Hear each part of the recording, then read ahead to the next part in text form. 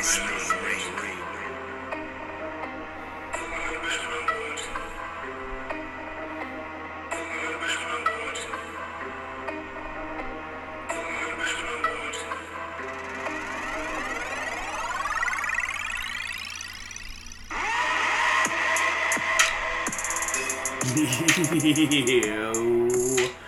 what's up, my dudes and dudettes?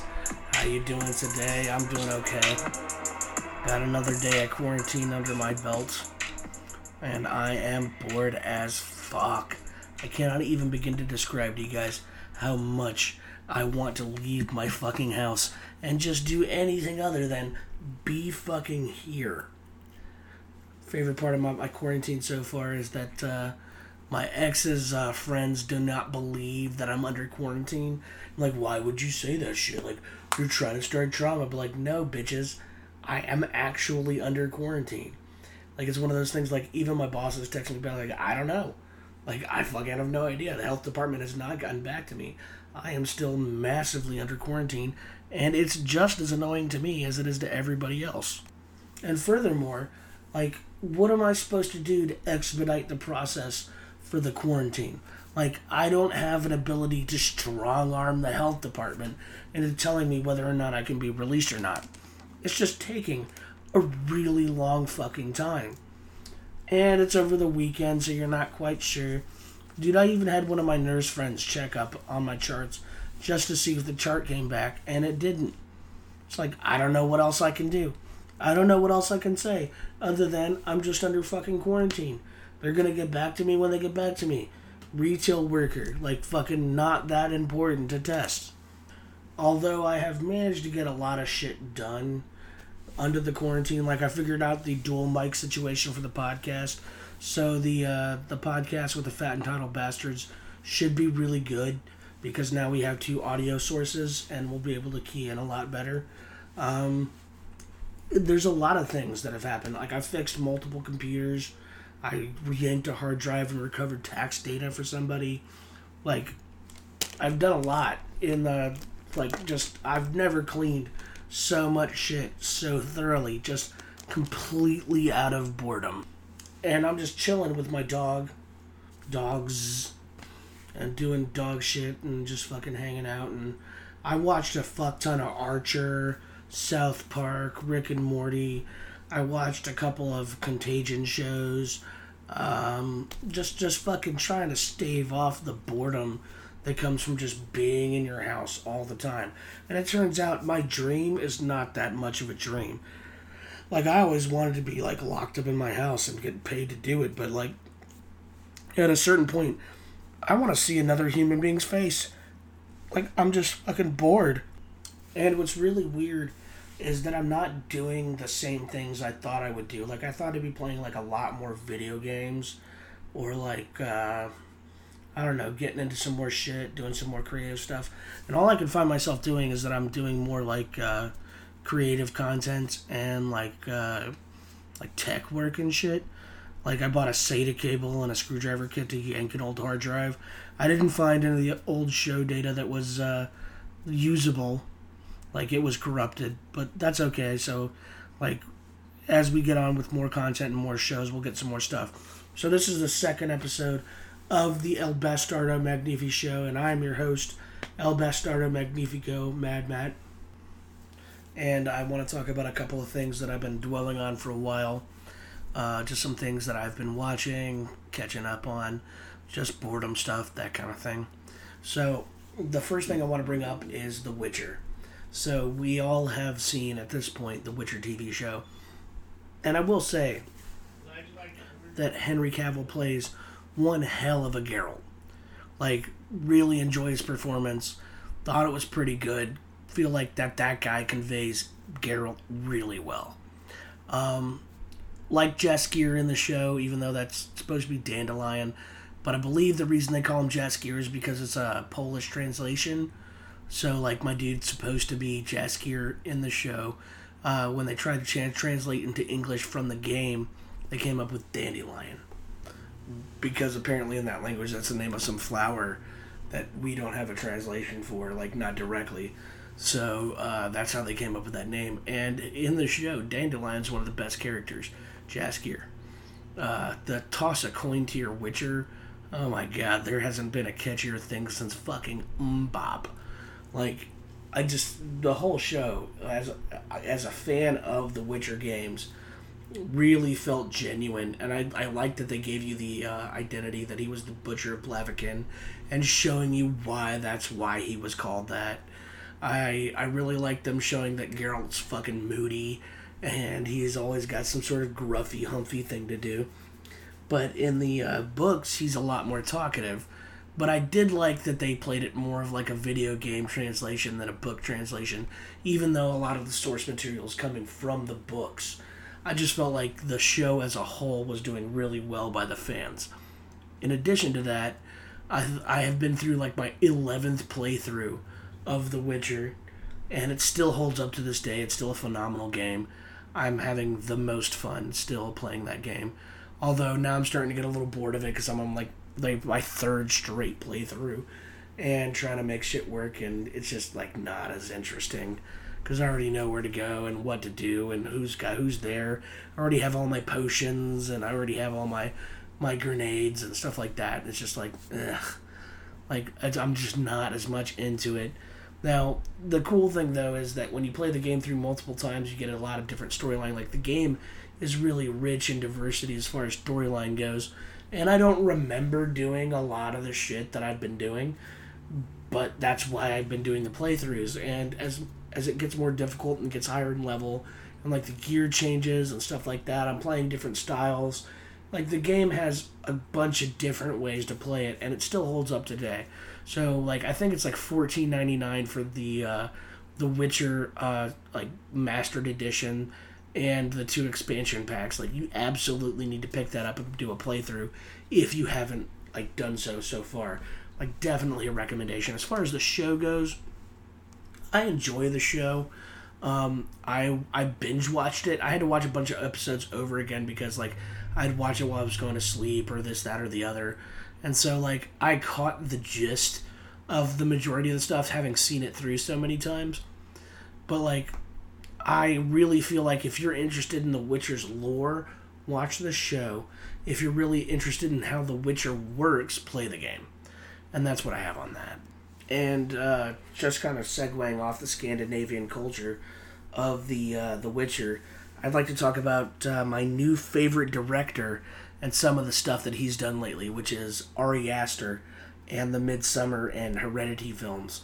I have found those films to be just one of the absolute best contents I think I've ever seen. Like, as far as something different, something new, different feelings, different anxieties, like, I think this guy's really nailing it with the way that he's making his movies. And so he said that Midsummer was supposed to feel like a breakup. Like, and a lot of people can't get past just like how fucking weird that movie is. But to catch the tone, it absolutely feels like a breakup. Like, you're supposed to feel the kind of anxiousness and just predisposed, like, hatred of certain characters.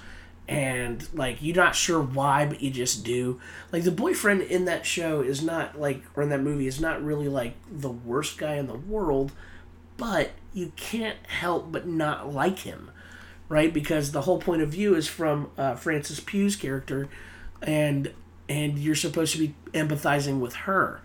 And some of the visuals and that, the fact that it was a horror movie that takes place almost exclusively in daylight, like, that was really cool. Now, there is a kill in the darkness and stuff like that, but that wasn't the focus. Is the fact that they were just basically getting these guys to show up, and then they were basically setting them up for different types of sacrifices. So I found the movie to be just one of the coolest films. I'm not going to say best, but I'm going to say coolest. Just coolest different films, especially like when the characters are on drugs, you're on drugs, so you see like the flowers moving and then like the Mayday thing, and just there's a lot of stuff in there, especially with the jumping off the cliff, which is something that the elders of Vikings would do. Like the Blood Eagle they put the one kid under, like that is something that has been written about. It's not confirmed if it's true or not, but it's probably true. You know, like, Just like they took a lot of time to make sure they got a lot of things right with just the creepy factor of how accurate everything seemed to be. And the opening death scene with the parents and the exhaust from the car and the hoses and shit like that, fucking haunting. Like, there's just the whole movie sets you on edge immediately, and I don't see a lot of films doing that these days. One of my favorite parts about Midsommar is that there never really feels like there's an antagonist to the story. Like, there's nobody to focus on as far as, like, directing your hate towards, like, this is the bad guy, or this is the monster, or this is the situation. And that's what's so offsetting about the movies, is that in both movies, there's no, like, direct correlation between what you're supposed to be afraid of. You just know you're supposed to be afraid of it. And with the way that he's directing these movies from, like, such an emotional standpoint, I really think that these two movies have been two of the best movies produced in the last 10 years. I don't have a lot of movies I would hold up in that kind of caliber. And I liked a lot of things about Midsommar. I liked the graphicness. I liked the fact that it was colorful. I liked the fact that it was supposed to be welcoming, but there were signs everywhere about what was going to happen. Like, I liked a lot of things about this movie. It's probably up in my top 10 at the moment. But there was a movie, the original movie he made, like, this is, Midsommar's supposed to be, like, the spiritual sister to the movie Hereditary. And Hereditary was just off the chain to me. Like, I have never been so freaked out by a movie. And it was really cool because, like, it blended in aspects of supernatural horror, graphic violence, just in general. So many things about that movie make you sit back and say, did I even really know what the fuck was going on? I had to watch that movie 3 fucking times to figure out exactly what I was seeing, exactly what was going on, how I knew what was going on, just different things. And, like, the movie as a whole just delivered for me from some actors that I had thought had been, like, past their prime. You know, like, I didn't think Gabriel Byrne was going to put out a performance, but he did, and he was believable, which was huge. Toni Collette did such an awesome job in that movie of just conveying this wide range of just horrifyingly traumatic emotions. And then Alexander Wolf, excuse me, did a great job in just kind of showing the progressive, like, horror of some of the traumatic events he was going through. I especially love the aspect where you weren't quite sure if you were focusing in on the set or on one of the miniatures that Collette had actually built. And so, like, the whole movie just kind of amps up everything as it goes through. And you're not really quite sure, like, what's legit and what's not if you don't do multiple watch-throughs. I also like the use of the sound and just kind of, like, the tonality of how he built the film up as well.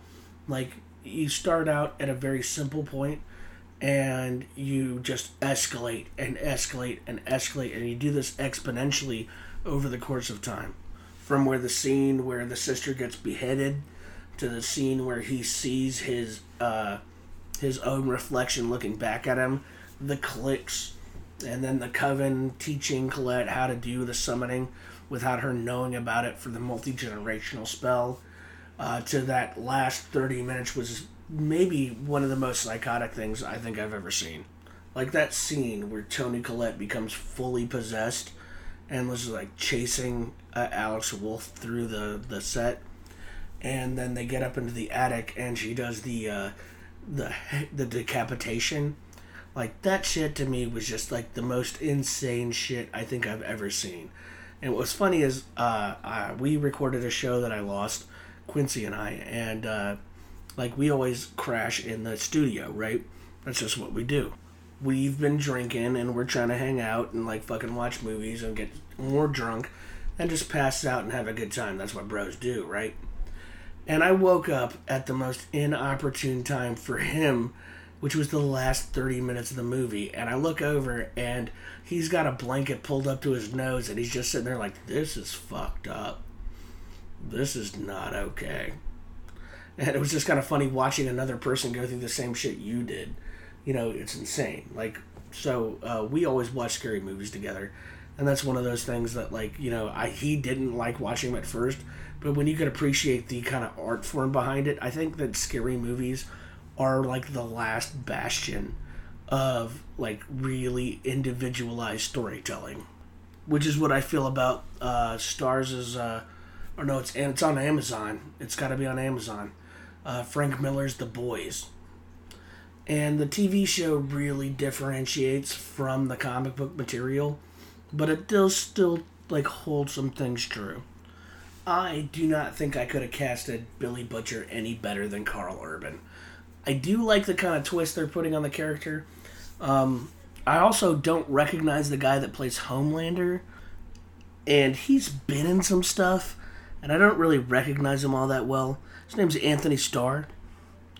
But he does a phenomenal job of conveying a TV screen Homelander from the comic book pages. I feel like you're really getting the cliff notes if you don't go back and read the graphic novel, because it's actually very in-depth, and there's a lot of things in it that are more graphic than they could put on television. And Frank Miller's kind of notorious for that. If you don't really recognize Frank Miller's work, he's the guy that did 300. He's the guy that did 30 Days of Night, and he also had a Dark Knight run. So, like, Frank Miller's been around, and he's known for making some, like, really fucked up shit. And there's another guy, Garth Ennis, who does, like, equally fucked up shit, but, like, more so, to a degree, with, like, Crossed and stuff like that. But to get to see the kind of anti-hero, like, to see, like, what if the Justice League was real, and what if they were just dicks? And that's more believable in today's society. And I like that kind of counter-programming, like, writing. I think that those are the things that are making, like, interesting television, interesting comic books. Like, these are the things that, like, we should be paying attention to, because they're putting out the complete opposite of the status quo. That, again, is like, individualized, like, storytelling. Like, people just aren't writing these stories unless they have, like, an agenda or a point of view. Some of the things that I've really liked that they changed was that Jack from Jupiter is a huge character in the comic books, and he doesn't exist in the TV show, and they replaced him with Translucent. And what they did with blowing up Translucent, like, that was pretty cool, right? Like, I really liked that they took down one of the Seven, and what I hear is that the Seven are going to start adopting characters from other storylines inside of The Boys. Now, The Boys comic book is pretty linear, except that the storyline always adheres to the one storyline. So there's not, like, multiple dimensions or different universes to take part in, right? Because it's one cohesive story. Now, what's cool about the TV show is that they've already deviated so hard from what the comic book did. It's kind of Walking Dead at this moment. Like, you're just not quite sure what's going to happen. And that's really cool in a TV show. Like, I know the source material, and I'm excited to see what they do. So, like, one of the things I really like that they're about to do is they're about to introduce a new member of the Seven called Stormfront. And Stormfront in the show is going to be a chick, and she's going to be, like, super feminist. But in the comic book, Stormfront used to be a Nazi, and he's a dude who does, like, lightning powers and shit like that. And they hire this organization called Payback to get Stormfront out there and, like, attack the boys. I believe the female was in the hospital, and so the prime difference between the Boys TV show and the Boys comic book is that the Boys are all enhanced in the comic book. They've taken a serum that gives them, like, semi-superhero powers. Like, you can take a better ass whooping, you can throw some other punches, but, like Frenchie is just modified. Billy Butcher is just modified. The main character is just modified. But the female's legit. She's, like, an actual mutant. And so is Mother's Milk. And it's interesting just kind of watching the dichotomy come through between like the source material and the show. And like Amazon doesn't have like really hardcore ratings, but they're pulling like back on a lot of triggers, like a lot of really scandalous shit. But I with the way that they're doing the show, especially with the way that Homelander was in the last episode, like I just feel like they're waiting to unload that kind of content until later seasons. I think that they're trying to get the show to catch and then get into some of the really nasty nitty gritty. Now, there was a lot of stuff covered in the first season of The Boys that came out of the comic books, like with the Evangelical Society and stuff like that. Like there was a lot of stuff that was really legit. But I think they're trying to get the show to catch on. And frankly, in the comic book, the main antagonist is already gone in the show. Crazy. And they never covered any of Billy Butcher having an actual live son in the show. And that's not his son, that's the Homelander's kid, but that's still his wife. And in the comic book, his wife is absolutely dead. And he killed Homelander's child. So, like, I'm really interested to see where the rest of this show goes. So I'm going to do a hard transition, and I'm going to get us into what has been going on in my life. So, I was recently part of a wedding, which was fantastic, by the way. It was really cool because it's Kendall Windham's house. Barry Windham's brother. Not a bad situation. But we had a lot of fun. So there was like 9 groomsmen and like 9 bridesmaids. There's like 18 people in this wedding party. Which was cool because they just didn't want to leave anybody out. And I think a lot of people felt like really good about being involved in something that we weren't really sure was ever going to happen, which made it all the more special. The ceremony was absolutely beautiful. I fucking hated my tie. So it was a Harry Potter themed wedding, and I was assigned Gryffindor, and I'm like, if anybody knows me for who I am, I'm absolutely a Slytherin. However, it's your wedding. Decide what you want. I was happy to be paired with the brother of the bride in the same house, and there's only 2 per house, so like that was pretty cool. But overall, the wedding was absolutely beautiful, and it was decent food, and like when we went to go take pictures, I may or may not have cavorted off with the groom's brother and got beers, and we were told not to. But that's what I do. That's what I do. And then when they did the garter toss, like all single boys come up here and be like, I just disappeared. Like I went to go smoke a cigarette or some shit. Like fucking, I just walked off. Like I'm not doing that shit. 34 years old. I'm not trying to do that shit at all. But I do want to finish the show on something that I feel like we could all talk about. And that's the greatest tag teams of all time. I feel like we could spend a lot of time on that and just kind of like just revel in some of the cool tag teams we have. So like some of the cool tag teams we have now are like the Usos, the Young Bucks, Pride and Powerful, the Best Friends, Lucha Express. Like we're in a renaissance of like SCU, like really the Lucha Brothers, really good tag team content. And for me, I feel like tag team should be just as important, if not more so important, than the main title of a show. Like for me, the tag team championship should be the best 2 guys in the whole organization. Like if you think back to like Macho Man and Hogan, like that was a fucking insane tag team. The Dudley Boys. Would you not feature the Dudley Boys or Edge and Christian or fucking the Hardy Boys in any main event that you would run for a total like tag team tournament? Or just an event in general? Would you not finish off on a TLC triple threat between the Dudley Boys, Hardys, and Edge and Christian? You wouldn't. And those were like matches that were in the middle of the card. Or like when the Young Bucks fought the Hardys and they destroyed every table in Lakeland. So for me, the best tag teams of all time, and the tag teams we should forever be talking about, go as thus. It's like my Mount Rushmore of tag team talent. Alright?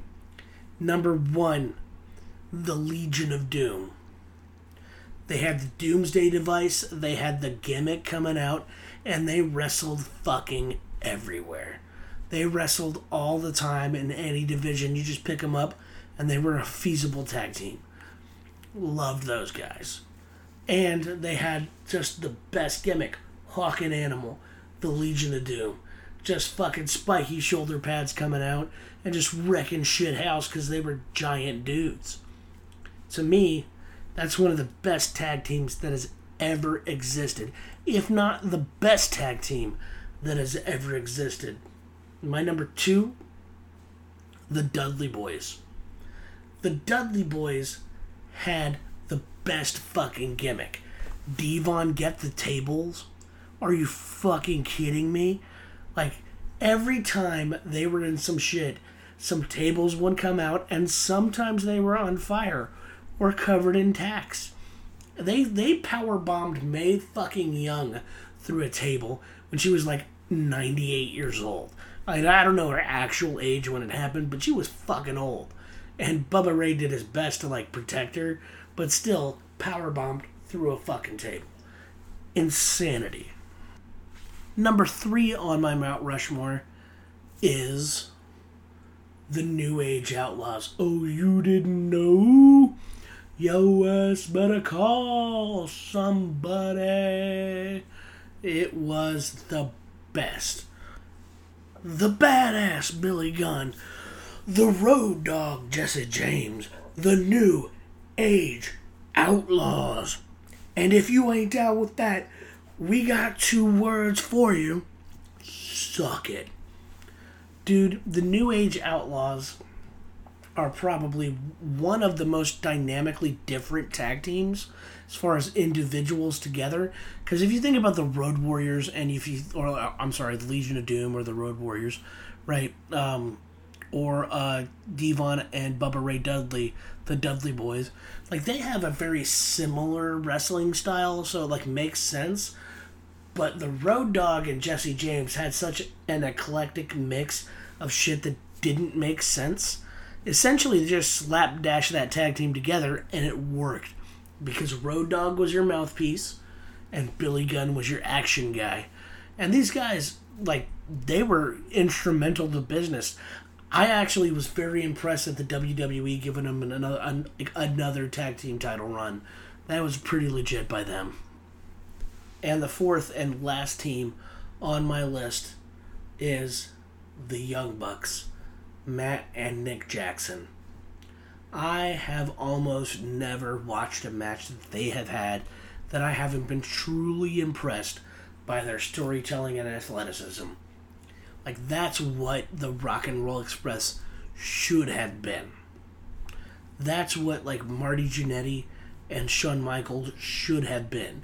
They're biological brothers, and they do a completely different moveset, but they also have their combination moveset, and the timing and the tag team moves is some of the most impressive shit I think I've ever seen. Like, their match with the Hardys, incredible. And what's cool about AEW is they're not making them tag team champions yet, but like you're always aware that they're a number 1 contender. Like the Young Bucks could challenge at any moment. So for me, like those are the 4 tag teams of Mount Rushmore. The Road Warriors or the Legion of Doom. The Dudley Boys. The New Age Outlaws. And the Young Bucks. Like, I just don't see there being a lot of tag teams. Like, I'm going to get a lot of heat for this, and I'm going to hear a lot of shit back about the other tag teams, but that's my Mount Rushmore. So, what I want you to do is comment me back, like, on the Facebook post. Who are your Mount Rushmore of tag team wrestlers? I want to hear that shit. I want to know what you're thinking. I want to hear what's coming up, and I want to hear different ideas from you guys. This has been the El Bastardo Magnifico Show number 2. I'm the El Bastardo Magnifico, Mad Max.